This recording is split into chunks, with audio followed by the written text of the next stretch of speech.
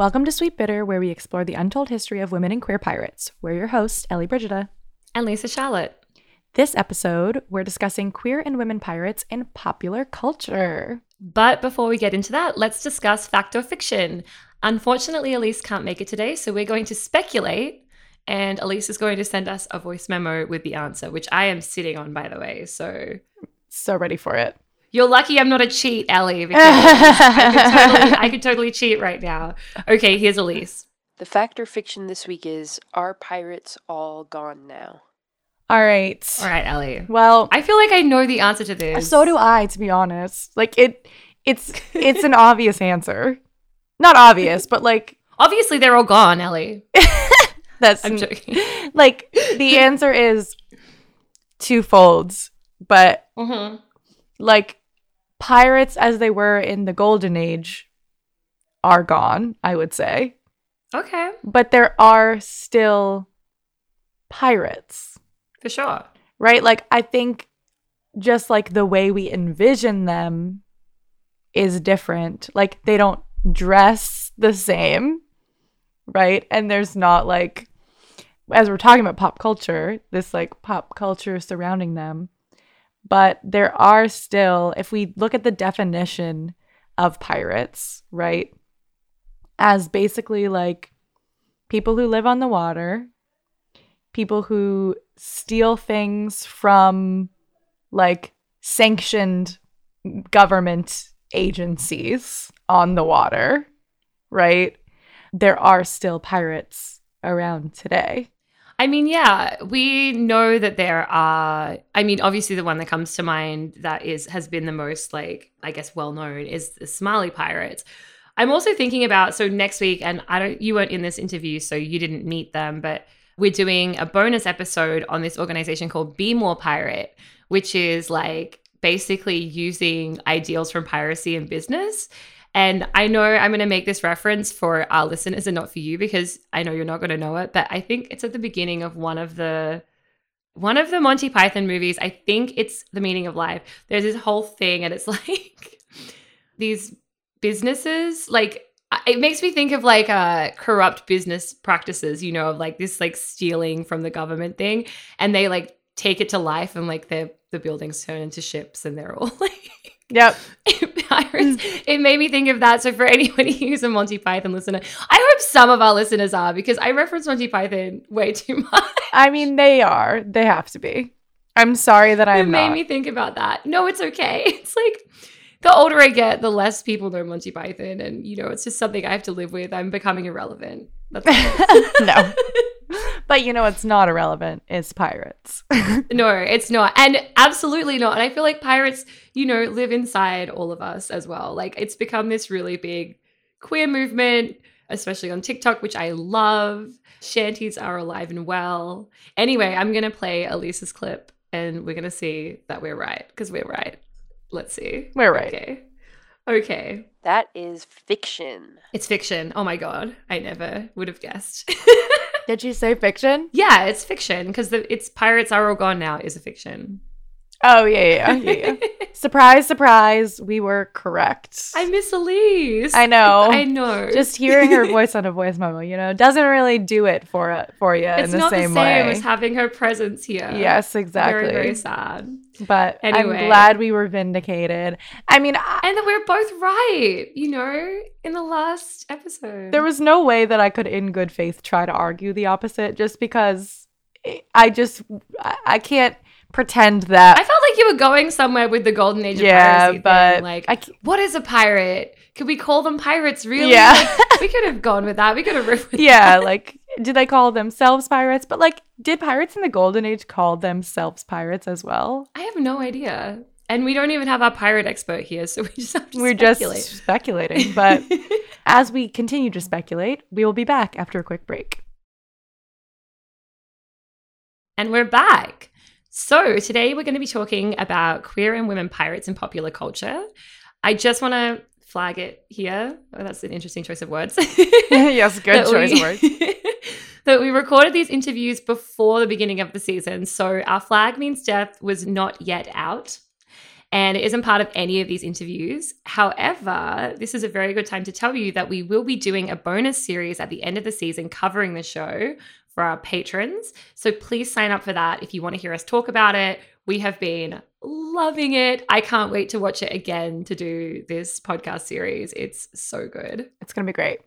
But first, we're going to hear from pirate expert Rebecca Simon, who gave us an overview of the history of pirates in pop culture. I can't speak for everyone. I can speak for myself. So I think that they're very popular because these are people who are essentially, they're going against authority. They don't care what people think. They take control for themselves. A lot of them are portrayed as kind of being these very morally ambiguous figures. So kind of both villains, but also kind of the good guys at the same time. And that I think has always been a very fascinating type of character in pop culture. And I think also they're very anti-establishment. And I think depending on what's going on politically, we tend to become more attracted to anti-establishment at certain times. So I think, we've had lots of times of conflict since 9/11, of course. And that's kind of around the time pirates got very popular again. And so kind of some more anti-establishment times. And then I think it's just kind of, the idea of people sailing on these adventures, looking for buried treasure maps. X marks the spot. Like, they're sexy, they're fun, these characters that we might not meet otherwise. But that's what it is. They make very intriguing, morally ambiguous characters in fiction. And people are just kind of generally very attracted to that. Pirates have always kind of been a source of interest, particularly in the 18th century, which was a time when social mobility was very difficult. If you were born poor, you stayed poor, et cetera, et cetera. Whereas pirates could sometimes transcend this, starting out very poor, but then getting moderately wealthy for their social class or for the time period. So people were quite interested. People go see their public executions. They were large topics in the newspapers. But what made them very popular was in 1724, there was a book published called A General History of the Pirates by Captain Charles Johnson. And this is a collection of pirate biographies, initially published in 2 volumes and then collated into one. It's like several inches thick, but it's never gone out of print. You can buy a copy online, sometimes even bookstores. And what's interesting, it's a very complicated source, and this is where historians debate. Some use it as a very legitimate source to look at the lives of pirates and early lives of pirates. Others look at it as it's very fictionalized. And so you have to really kind of read between the lines of what might be true and what isn't. There are details that are true. There are details that are very likely made up. But this was a bestseller. People loved this book. It was great. And then, of course, popularity always wanes a bit.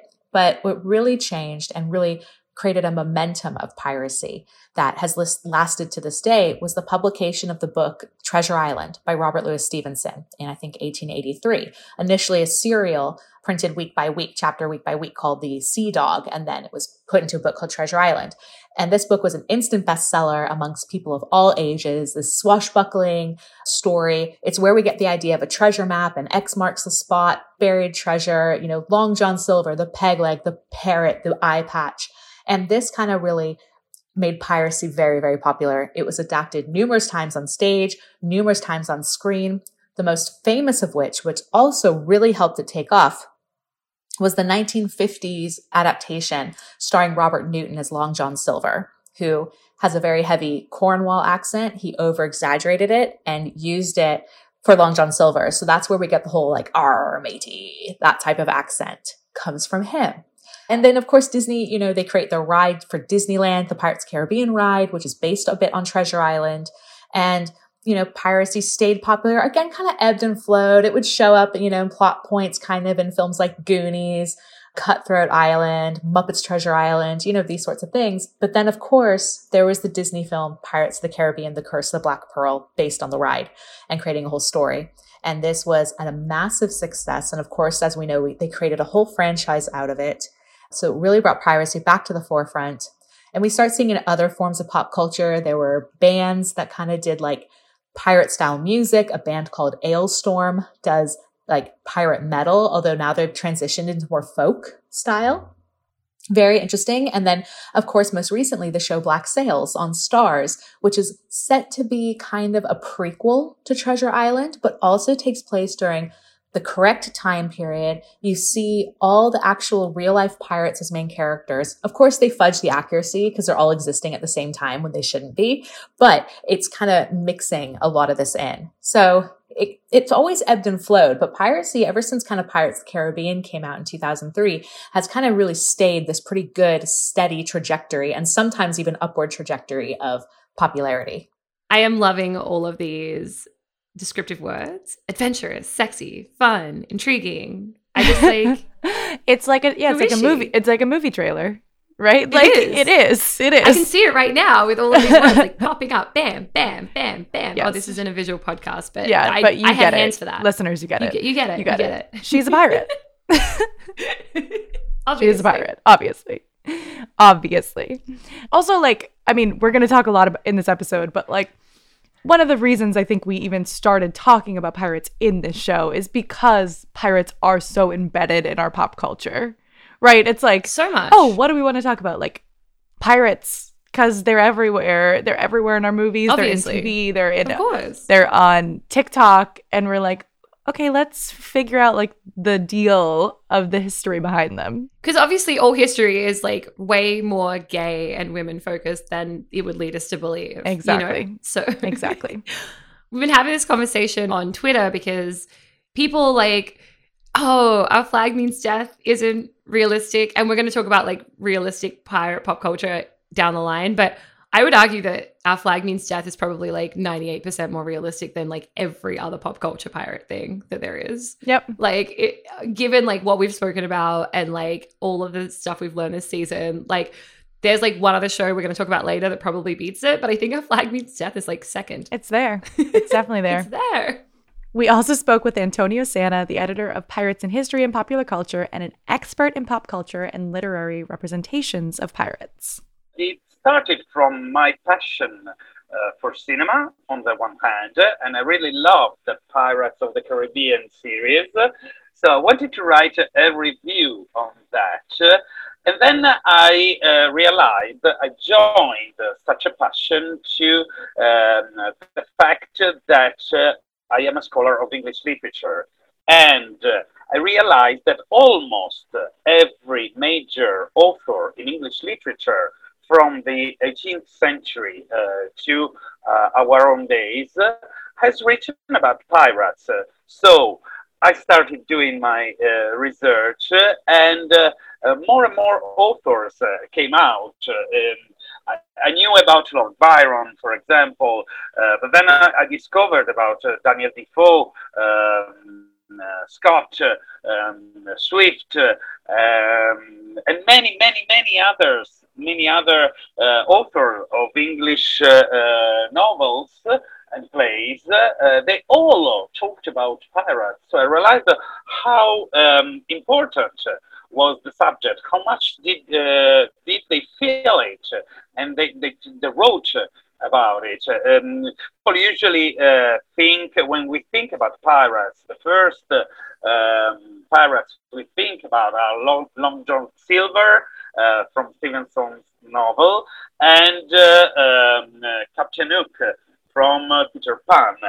But they're just the most famous literary pirates. There are a lot of stories about pirates, and every major English author has written about them. And the same is true also for American writers.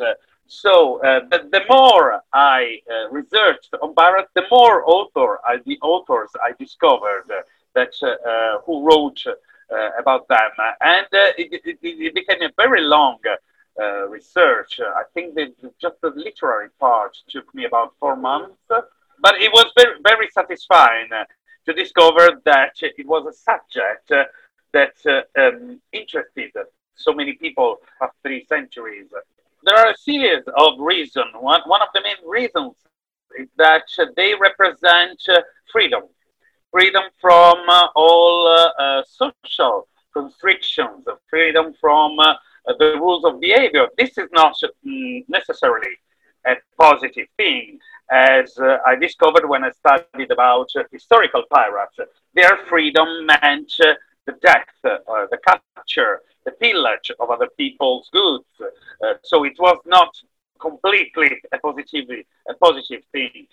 On the other hand, their representation, especially in cinema, if you think of the swashbuckling films of the 1930s and many representations we had through the decades in cinema, they have been represented as free people who behave just like they want. And this is the fascinating part, I think, for the contemporary audience. The fact that they established place communities of their own. In the past, there was Libertalia.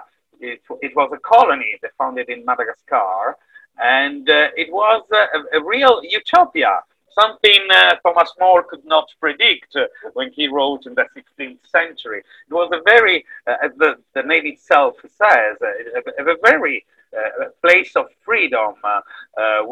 They had their own rules. They had their code of behavior.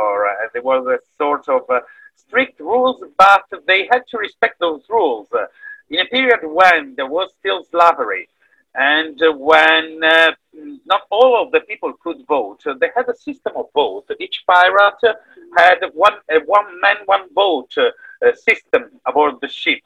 So it was a very communitarian sort of communitarian group. Which is, I think, one of the reasons we love them. They live in the Caribbean. Many of them, the representation of them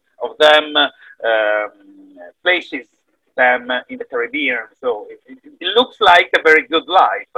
In reality, that was not the reality in history. The real life of the pirates in history was very different, actually, and it was characterized by illnesses, malnutrition, wounds and scars by the various battles they had to endure. It was not an easy life. So I presume that if people studied the real aspect, the real testimonies of historical pirates, their life would not be that enviable in the end.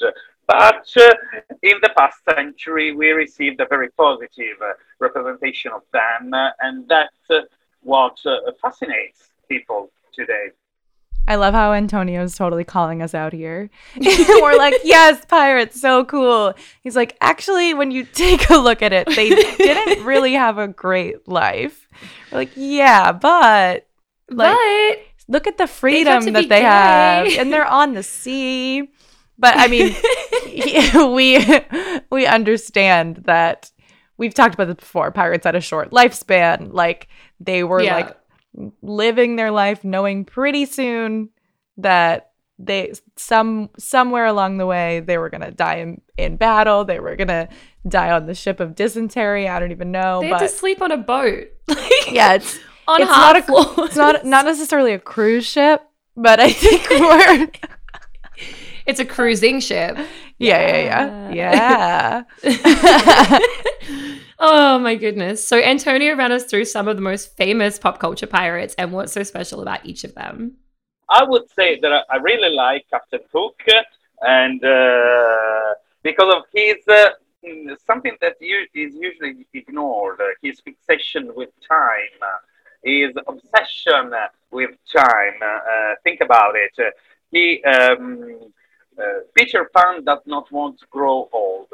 He is old, but he fears the crocodile, which has a time clock ticking inside. So he's scared of time as much as Peter Pan is. So it's a very there is this very ingenious particular in the story, which is fascinating. I really like Long John Silver as well. The very fact that he really is a bad character. You as reader try to save him, to redeem him in your mind, but he's a double crosser, and you are never capable of doing that in the end. I also, okay, how can you? I also like Jack Sparrow. He's, but I think this is because he's been constructed, he's been thought in such an agreeable way for everyone. We enjoy the way he moves. We love Johnny Depp, so it's quite really easy to love such a character. And he's funny, and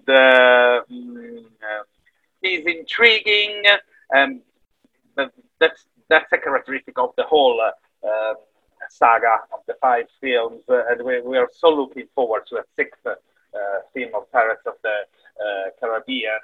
I There is a novel. There is a novel I never expected, and I really enjoyed it.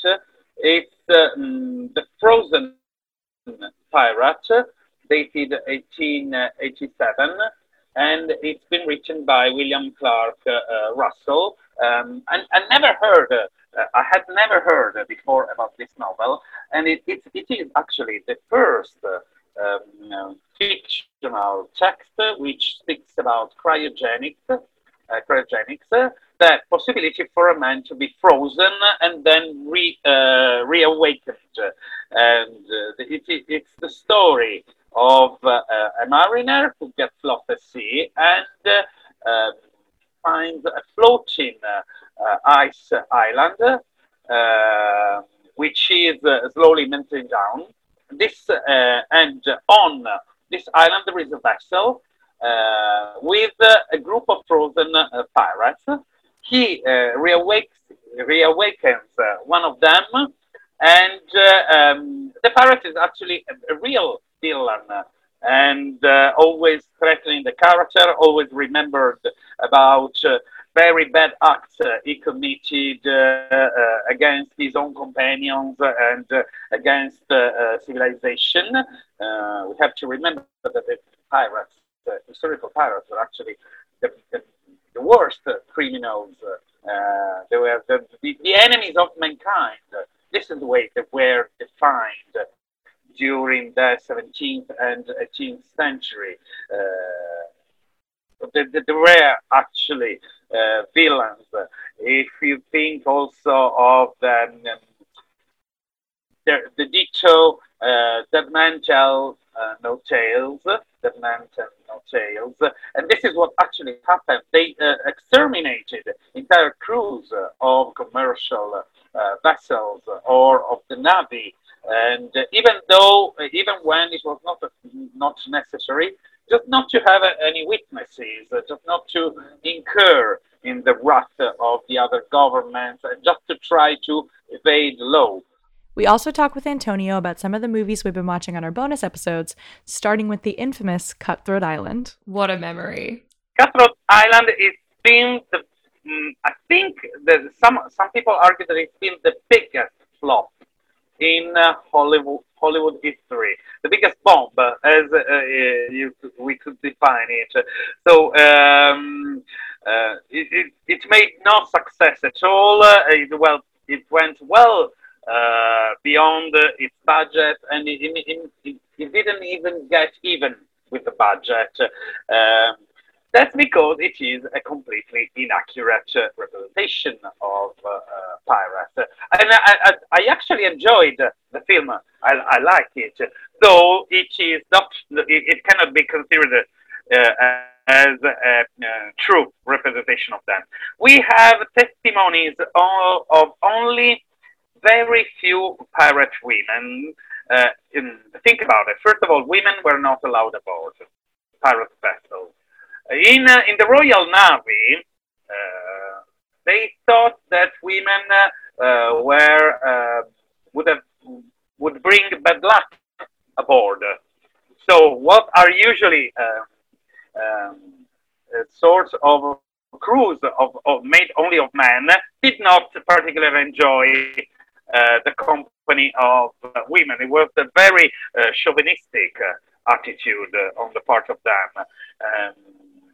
So for a woman to become a pirate, they had to cross-dress as a man And for example, we see this in the case of the heroine of the Pirates of the Caribbean saga. She cross dresses as a man to get aboard a vessel, but in reality, we had only two women in particular.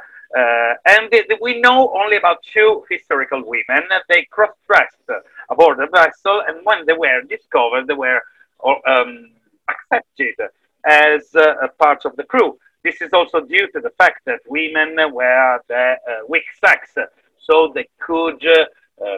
It would have been difficult for them to face the physical challenges, to enact the cruelty that was required of pirates. And of course, we talked about Pirates of the Caribbean and how accurate it is. Well, you won't find a completely realistic portrayal. You will find several details that are realistic in different films. For example, in the Pirates of the Caribbean saga, some scenes are actually accurate. For example, when the vessels of the Navy fight against the pirate vessels, the destruction of the ships, the damage that cannonballs can do to another ship, to the wood, to the people, that is very realistic.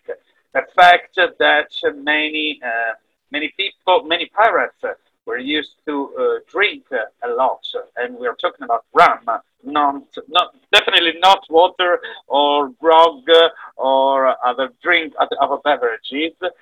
That is realistic. So you will find some details in all films that are realistic. There is in the way that how they choose to navigate the seas, the system of boats, the fact that they had to vote to decide which direction the ship would have to move on, or which vessel to attack. This is represented in some of the films. You won't find a film that is completely realistic, but you can sum up a few of the details around. There are almost no films about the careening of the ships. Every 2 or 3 months, all pirates had to careen their ships, which meant to bring it on the shore and to clean the lower part of the ship, the one that usually is underwater. And this was an operation that I had to do every 2 or 3 months because otherwise the interior part of the ship would have got stuck with Toledo worms and with old algae and all the kind of crustaceous life forms, and this would have made the ship slower. And velocity was one of the 3 more important things a ship should have had, because the quicker you were, the lower were the possibilities to be captured, to evade capture. And you won't see, you see careening, for example, at the beginning of the 5th episode in the Pirates of the Caribbean saga. They have a careened ship. So, as I'm showing you, there are a lot of details, but usually the story, they had the love story, they had all the fights, the long duels. It's quite rare the duels would have actually lasted so much. But you have to show the hero fighting against the village on the ship, on the various parts of the ships, and then on the mast. It was a necessary practice for them, and the very fact that many of them practice piracy in the Caribbean, this helped them because there are so many islands, and not all of them were charted. They knew where to hide. They had a lot of hiding places there. The coast was never geographically very clear, so they had a lot of places they could careen their ships. And as I was saying, their ship, they were not galleons, so they could bring the ship over the beach and careen it. Otherwise, it would not have been really possible with the galleon. Can you imagine if the Pirates of the Caribbean films took the time to to clean the ship in the film? Like, it's Oh yeah. sorry, just like, of course it's not included. Like, it's an hour and a half film. Yeah, like we don't need those details. We do not. Like, I mean, okay, I get it. Like, I mean, it's been a long time since I watched this saga, and maybe what Antonio is referring to is like something to do with the fact that like the ship was at sea for so long. Yes, like it literally never ports, yeah. Oh, it never does in the It films? does. No, it does. I mean, in the beginning it's at port. Yeah, exactly. Yeah, like there's I just had this image of like there being this whole scene with Johnny Depp like I've got to clean the ships. I'm sorry, it's just killed me. I don't know. It's okay. It's okay. Yeah, I don't think Jack Sparrow was really cleaning his own ship. Let's be real. No, but I had an image of him like leading it. Like, okay, it's time to go in. We've got to clean the ship, and we're going to take out 30 minutes of the film to accurately portray Just to see this, just to accurate. Yeah. So they got it. They got it close, but there's another representation that a lot of scholars talk about as one of the most accurate representation of pirates, and that is black sails. Everyone mentioned it. Is the most accurate representation of pirates and pirate sexuality. So here's pirate expert Jamie Goodall, followed by historian Clint Jones. So I would say the least representative would probably be the pirates in Peter Pan. Just because they're more of the stereotype of pirates with the hard-fisted captain and they're just these gnarly individuals who are threatening and they're so fanciful, especially Captain Hook. He's so over the top, if you will. And so I think you take all the stereotypes of pirates and put them together, and that's the image that you get is something like Captain Hook. I'd say as far as the most realistic would be Black Sails, the Stars show. I think it was Stars. I think when you look at pop culture, there are lots of ways to sort of mock and make fun of the way pirates are portrayed. But I also think there's something very relevant in the way that different time slices of pop culture have presented pirates to us. And I think Black Sails does a good job in a lot of ways about coming close to sort of depicting the socio-political moment of that time period. And I think it does a better job than, say, Netflix, their new special on pirates, which it purports to be like a docudrama, I think does a worse job than Black Sails, which is full-blown fiction. And so I would recommend Black Sails to anybody. It's got some great stuff, some great moments, and it does a really good job, I think, of representing the personalities of the pirates that are involved, like the historical pirates that make appearances in Black Sails alongside the fictional characters. The writers of that show did a really good job of trying to capture those pirates, even when I think that, they are historically inaccurate in sort of the actual outcomes of certain things. I do think they get enough right that it's like a keyhole glimpse into what that life might have actually been like. So if you read Treasure Island, Long John Silver has taken over from Captain Flint. And in Black Sails, Captain Flint is the dominant personality, and the guy that will become Long John Silver is this minor figure that doesn't seem like he's going to be much of a pirate at all. And as the show progresses, the homosexual bent of Captain Flint's character becomes an integral part of the storyline that peels him away so that Long John Silver can step into the final role. And then presumably you could read Treasure Island and you have this whole backstory. So it's actually kind of cool. So I have to admit, I still haven't watched Black Sails. I really want to, but it looks so dark. And I just... Yeah, like you in a need something pandemic. lighthearted. Just sometimes when I sit down to watch TV and I think about watching Black Sails, I'm like, this looks really serious and I just want fun. And then I turn on Our Flag Means Death. Like, it's just... I will watch it. I'm going to try and watch some of it before the finale because I feel like it's a really important show, but I just can't.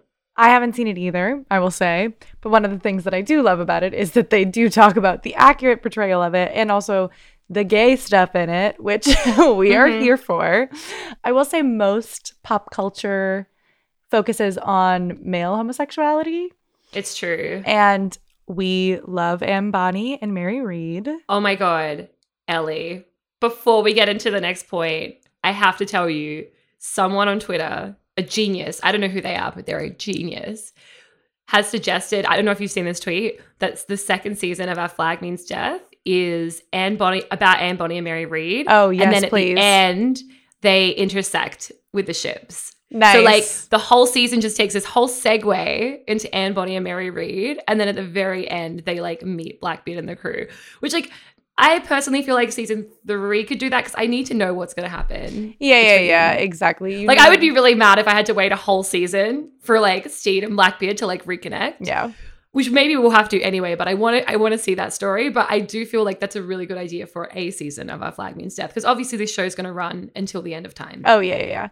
And we need more lesbian pirates on our screens. We do. So we did talk with Natasha Sutton Williams more about lesbian pirates. Lesbian Pirates is about two badass bitches who take on the 18th century patriarchy. And the show is based on the real-life lesbian pirates Anne Bonny and Mary Read, and it's an irreverent musical comedy. So the little blurb for it is that navigating through the treacherous Caribbean Sea, two lesbian pirates jump ship to steal the treasured purple carbuncle from their naval nemeses. They meet while presenting as male pirates, they fall in love, and slaughter swathes of men to plunder their prize. All the while, they're trying to escape the noose by pleading the belly. The show has been in development for just over 2 years. Obviously, pandemic didn't help in terms that we had lots of things that were going to happen, which all kind of got nixed. So where are we at? We do a thing in the UK with theatre called Research and Development, R&D. So we're doing one of those in October at a place called The Lowry, which is a theatre in the north of England. And I'd say there's about an hour's worth of material at the moment. And the aim is that it would be, about, I would say 2 hours with an interval. And the idea is that the whole show would be sung through. So there wouldn't be any dialogue, and it would have kind of oratorio and stuff like that as well. I think that Hamilton, that took 7 years development, and again, sung through pretty much. And I just think it's very exciting and kind of thrilling, I'm always, when I'm watching musicals, to be fair, that's not true with everything, but I'm always like, okay, let's get to the music. That's what we really want, so why not just have that all the time? I'm super into history, and I'm really interested in forgotten histories, particularly when it comes to women. And I had heard about these female pirates that would go to the coast of Ireland, and they dock at the port and talk to all the women at the port and go, hey, do you want to come and have adventures with us on the seven seas and like plunder and, engage in a free life? Or do you want to have babies with your second cousin, and wash the dishes and clean the clothes? And I first heard about that, and then I thought, okay, this is interesting. And I do a lot of disability arts journalism, and I'm a disability advocate, and I'm very engaged in that world. And I kept on thinking, why aren't we seeing kind of complex, sexy, disabled characters? Especially because, and again, I'll talk about because I'm based in the UK, 1 in 5 people in the UK are disabled. It's almost inevitable that you become disabled as you get older. People have health conditions. I've got a health condition. I've got endometriosis. And I was just thinking, why aren't we having these kind of interesting characters that happen to be disabled? And then I realized, well, pirates obviously did have disabilities. Because for various reasons, including their battles at sea and the pirate code that they had, they would actually be given money for their various different injuries. So like eye would be worth more than a finger, but a leg would be worth more than an arm and all this kind of stuff. And I was like, okay, this is really interesting. And then I heard about Anne Bonny and Mary Read and this idea that they did have a romantic relationship. And I thought, okay, this is great. So I can weave in queer stories, disability, historical, swashbuckling adventure all in one. And I was like, okay, this is great. And also I'm very into kind of dark comedy and humor, and it's got these kind of life and death stakes to it as well. So it's got all these terrific ingredients to make a really, a literally killer show. So I actually did this interview with Natasha. Oh, yes. Yay. And it was such a great conversation. Such a cool human being. Amazing. And also, like, just from hearing some of the stuff that she's talking about, right? We've talked about healthcare with pirates, right? So she's talking a little bit about, like, they basically had disability insurance. So good. For pirates. Yeah. But, like, it makes sense if you're like, oh, pirates had disabilities. Like, of course they did, because people have disabilities everywhere. I don't know. Everybody ends up disabled. Like, everybody. Will all be disabled one day. Like, there's just no getting around that. Like, basically everybody. Yeah. Or we die young, It's one or the other. Yeah. Yes. Peg legs, like hooks for hands, like all of that stuff. You think about that as like pirate culture, but it's also like, okay, that's pirate disability, and they were being compensated for that through their ship, which is I just think very cool. So we did talk to Natasha a bit more about the show itself and some of her choices around casting and set design. Since the beginning, we've worked with disabled actors, and at the moment what we're doing, we just did a pitch, which will then pitch to British theatres and stuff like that. And we were working with 2 BSL actors who have become like really great friends of mine just through a really quick process. But what we're working on at the moment is this idea that we'd have 2 disabled actors, singers, and then basically the character of Mary would have 2 actors playing her. So you'd have a BSL actor and you'd have a singing actor. And then the same with Anne. It's like, there's 2 queer relationships on stage at all times, but also how do those 2 parts of that character interact with themselves? So we're kind of at the moment working on how can we do that? How can we make that work? And I think that it's super exciting, and I think it's quite radical and just a really interesting kind of theatrical visual, essentially. And also, I think it's really important that we see disabled actors more and more, because again, in Britain, I'll just speak because that's what I know. I just think it's really, really important to be seeing this is really exciting, innovative work from disabled creatives, and it's not a lesser art. And sometimes some of the best things I've ever seen because again, it's radical and it's different. And also this idea that how do you express a musical in sign language?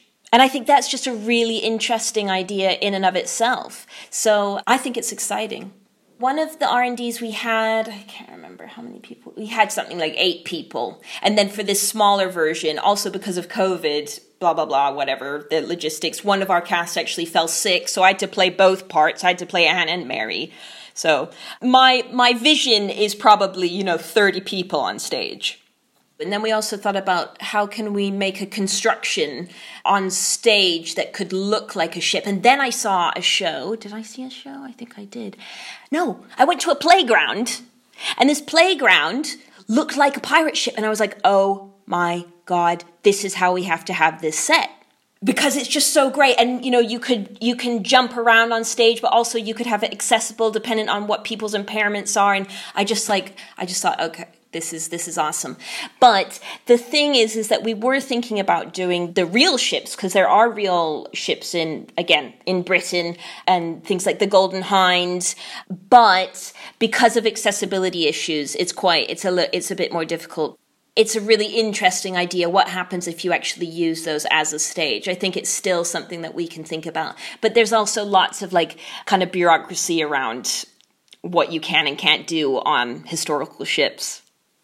So I think the playground idea at the moment, I think I'm going for that. And I need to tell my producer that's a reminder, because I was like, oh my God, this is such a good idea. So Ellie, sorry, what is BSL? Yeah, so BSL is British Sign Language. So Natasha was working with disabled creators and singing actors simultaneously, as she said before. And that's really important to her and her work. Yeah. I also find it really cool that she's creating these immersive experiences. Mm-hmm. So one of the things we talked about, which I'm not sure if we put even further up here, is that she wanted to use like actual historical ships. And so we were talking a little bit about how like she was like, maybe I'll do like a guerrilla thing where I like go to these historical ships, because it's not that easy to get someone to be like, yeah, you can do this play about lesbian pirates on our historical pirate ship. There's a guy here who I actually know who does pirate burlesque on the water. Like he takes out ships and they do. I've been meaning to go, but like it's just never fallen on a night when I've been free. But they do, pirate burlesque like on the water. So you go out on a ship and then they do burlesque in pirate costumes. So if you live in New York, look out for that next time the weather is good. Natasha also shared a little with us about her writing process. Well, I'm very into like deadlines and feedback. And if I don't have a deadline, it's sometimes things will come out of my head, or I'll have a dream. Like I had a dream last night about a show. And then I realized in my dream, there was like audience participation. And like, I don't know, there were like little water guns and they were like little sailboats you could hold and stuff. And I woke up and then I thought, oh, we should have some audience participation. The only thing is, if you give people things to do, then you kind of draw their focus away, but it's an idea. So how I work is I'll think of melodies and lyrics pretty much at the same time. I work with an arranger and a fabulous piano player called Phil Blanford, who is based in Bristol. And Bristol was a big pirate town back in the day and a big port. And we've been working together for about 13 years because I sing early jazz. So I do from 1910s to 1940s. And I work with him on that stuff. And so we've just kind of got this process where I'll go, I want it to kind of sound like this. And then he'll be like this. And then it's like, yeah, great, let's move on.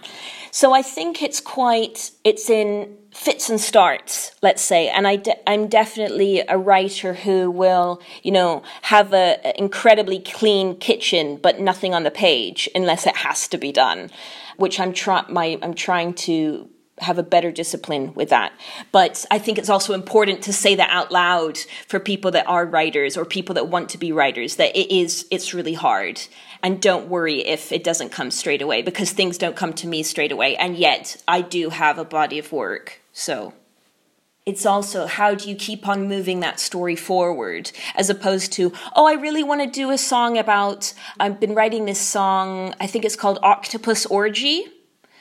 And basically it's about like having, these kind of orgy. They're on the boat and they're kind of initiating these new female pirates into their gang. And they're talking about what they do at sea. So that, it's like orgasms with orcas, or like 69ers with squids. I mean, there's a whole thing. I had just been writing that on, the back of an envelope.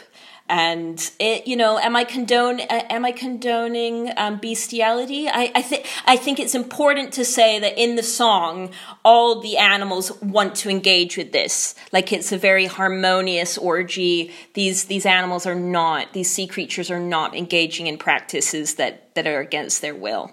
I think that's an important moment in the show. But also, again, like, how does that actually push the story forward? How can you have a really super fun song, but you keep that kind of narrative momentum going? And I think that's where you kind of hit the sweet spot. I mean, one of my favorite shows of all time is Rocky Horror Picture Show. And in a sense, some of those songs don't need to be there, but they're just so beautiful and so, like, terrific, and, that you kind of don't mind. But I think the sweet spot is narrative meets kooky or something like that. Okay, we're going to talk about the octopus orgy. It's beautiful. We have to. I mean, but also the only thing I've had like close to this is when I was in school and I had a dream that I sang Sway by Dean Martin at my cabaret and that I was dancing. Now I can't dance, but I told my teacher about it and she got dancers for me to perform with me. So my dream became reality and it feels really good. So I love this. Oh, I wasn't really not sure where that story was going when you started it, but okay, dancing. Nothing yes, to do with yes. an octopus orgy at all. Dancing. Yes. Okay, so we're talking dreams turned into reality. I got it. I felt like I would be remiss to not first mention octopus orgy. It felt like the first thing that had to come out of my mouth. Oh yeah. But then yeah. I wanted to share this anecdote about my dream becoming a reality, which was great.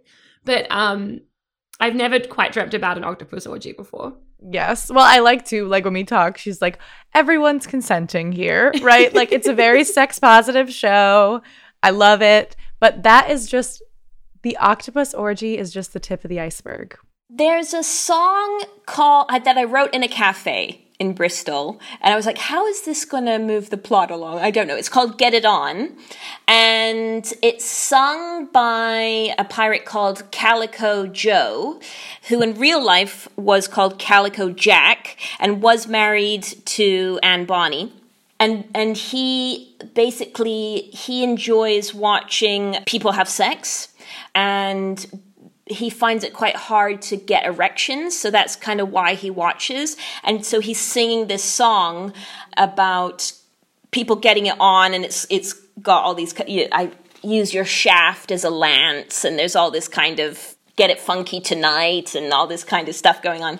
So I think that's very fun. And also I'm very interested in talking about sex and talking about sex openly and the kind of, like the glorious parts of that and the awkward parts to that and the, horrendous parts of that as well, and kind of sex in all its different tones and colors. So that's fun. I haven't written this yet, but basically at the end of the show, both of them are pregnant.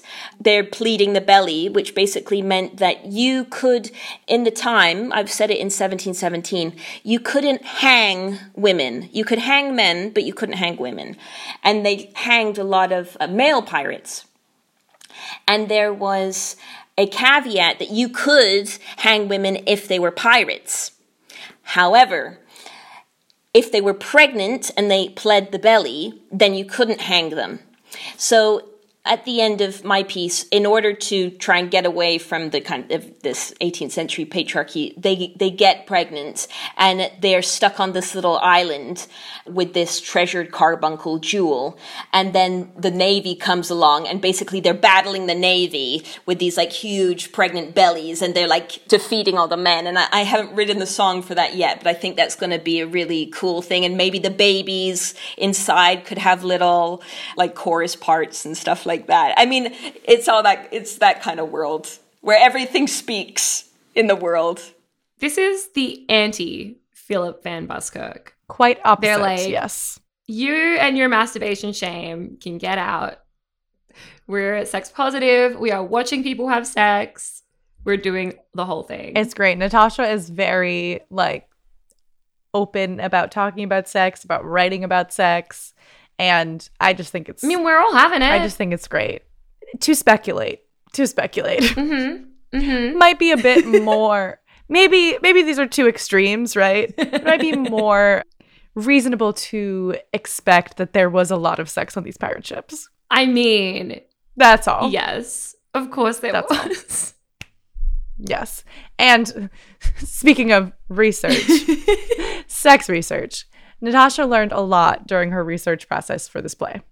Well, one thing was this idea of a democratic utopia in terms of the pirate world, which I think is incredibly interesting.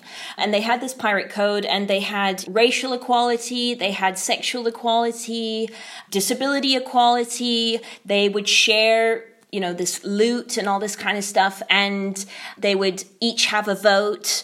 If you could get married. It was predominantly male pirates. There were a few female pirates, but predominantly men. And if you were a gay or queer male couple, you could put in your will, I leave my possessions and inheritance and so on to my partner. And again, that's like something that's only just kind of come about recently. I also think generally with historical periods, whatever period it is, this idea that they always are they think that they're the most modern and most progressive and most innovative because they genuinely are at that time. And then we look back at them and go, oh, how quaint or how, blah, blah, blah, whatever. But they're always at the forefront. And I think that's really important for us to remember. I think it's really interesting with Anne Bonny and Mary Read that they were both cross-dressed as children by their parents, and for different reasons. And it's kind of a long story to get into with both of them. But basically, both of them grew up to some extent as men and switched around their kind of gender. And again, thinking about today, like how do we think about these women in particular and their gender and and sexuality as well? Like my show's called Lesbian Pirates, but if you want to pick hairs, they're essentially queer, right? And also, I think this thing of sexual power and having, it could be called queer buccaneers, but I think Lesbian Pirates is kind of more direct, and that's kind of what my work is like. I've had people who've been in rehearsals with me and stuff go, well, the way that you're presenting Mary, I think that Mary's actually trans. And again, interesting idea. But would they consider that trans in that time? And so it's all these kind of like these ideas of binary and options and all this kind of stuff. I just think in some ways they were much more free with their sexuality. And again, if you think about in the Elizabethan times, Tudor times, and you go Romans, Greeks, all this stuff. To some extent, there were some moments in history where there was a sexual liberation in the way that there is not now. So it's just really interesting to play with, and let's see what happens. And I just, again, I think another thing, which I'm sure you guys have seen with your research, is that there's very little written about pirates because pirates didn't really write things down. And if, you had female pirates, well, you've basically got almost zilch. You've got almost no information because, why would you write about women? That seems very bizarre. And also this idea that pirates were essentially outsiders. Some had been kicked out, like they left the Navy or they'd been kicked out of the Navy. They were turncoats. They were people trying to get away from the land for whatever reason. So they're kind of these outsiders. And I think as well with disability, this idea of being different. And I've always felt different. I've always felt like an outsider. And so to kind of be in that world where you're with a group of people that haven't necessarily been socially accepted in the normal way, it's really exciting to work in that space. These themes of outsiderhood that are so central to Natasha's play are really what our podcast is all about. I mean, the musical, it's irreverent, it's a comedy, but it's got a lot of very serious themes around disability, feminism, equality, miscarriage. There's life and death issues. And I think that it's really important that we are able to try and engage with and make visible these female historical figures and go, there was more than just Joan of Arc and Queen Elizabeth. And there were more that, we don't have enough information about, but let's try to seek that out.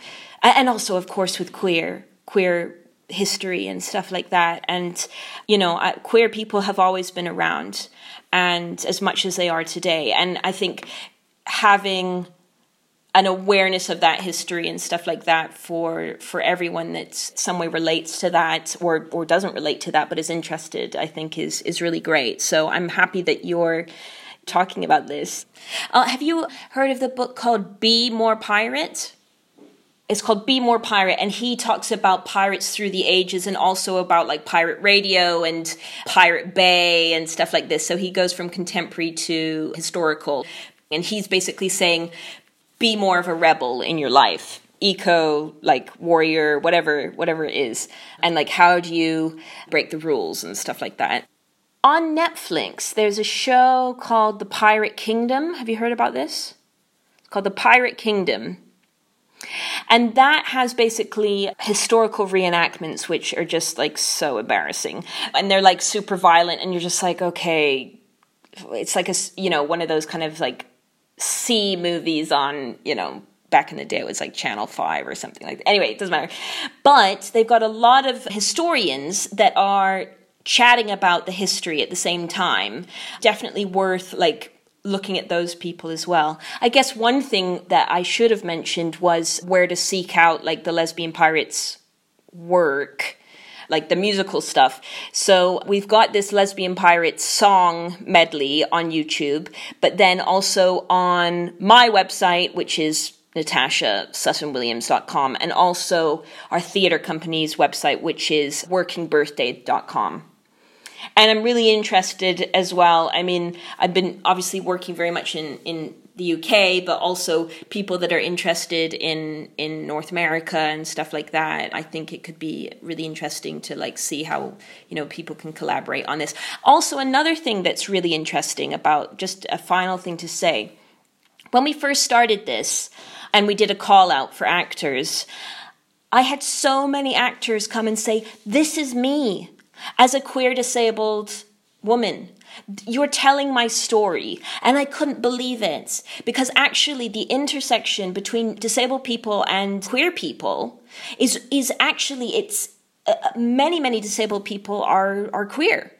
And again, that's really, really interesting. And then, with this idea with the ships and the utopia, Blackbeard had like 55% people of color on his ship. It was, there was a lot of really progressive stuff going on those ships. And this intersection of people, I think, is really exciting and really interesting. But I seem to be hitting a note, and I just want it to ring out further and get people to hear this, whether they're queer, disabled or not.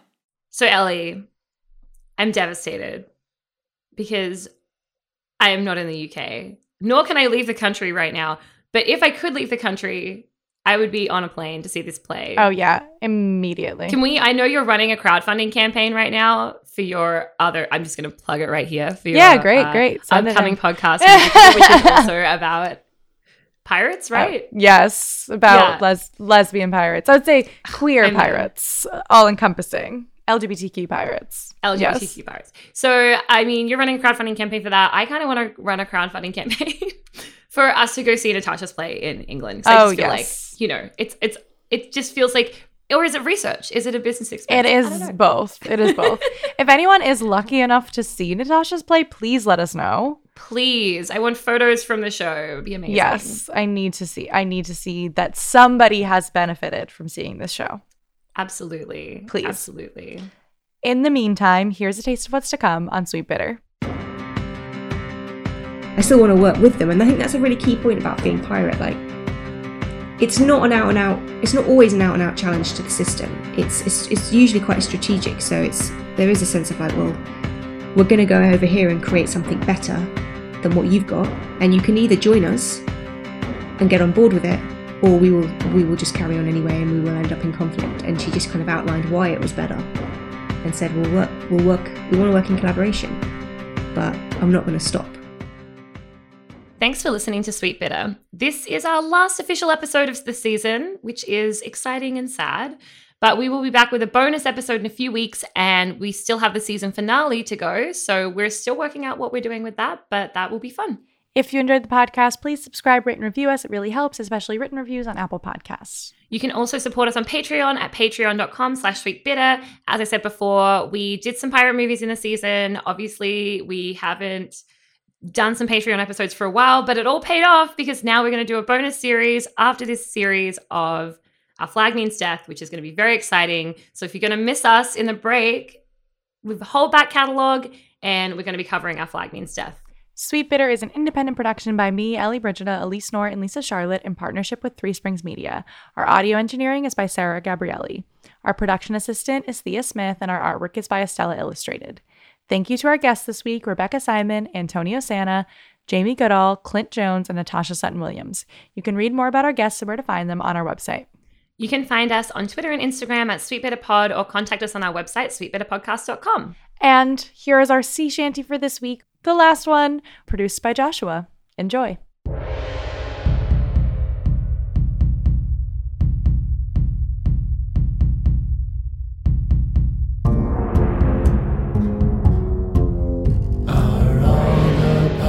It's really gone. They've been around for oh so long. From the early days of ancient Greece, they sailed the Mediterranean Sea, had a pirate nation where is now Turkey, but were driven off by the Roman Pompey. But by the 16th century was a pirate empire at Barbary. Where have all the pirates gone? They've been around so very long. In the golden age, Queen Elizabeth made privateers of her greatest men. Raleigh, Drake, and William Kidd would attack the Spanish, Dutch, and French, but Captain Kidd eventually would set his sights on piracy. Are all the pirates really gone? They've been around for oh so long. In the 17th and 18th centuries, buccaneers sailed the Caribbean Sea, raiding the American colonies. Blackbeard, Morgan, and Bellamy, Rackham, Bonny, and Mary Read, Bartholomew, known as Black Barty. Where have all the pirates gone? They've been around so very long. Then England's King George the First thought that pirates could be coerced to give up that life and keep their gold. Some did, but most would not be controlled. He sent Woodes Rogers to disrupt the place of the pirate strongholds, giving them chase. Are all the pirates really gone? They've been around for oh so long. Though some pirates could still be seen, Diabolito and Jean Lafitte, those grandiose days of pirate lore had mostly vanished from our shores. But modern events in the Middle East and Somalia show it hasn't all ceased. Where have all the pirates gone? They've been around so very long. Are all the pirates really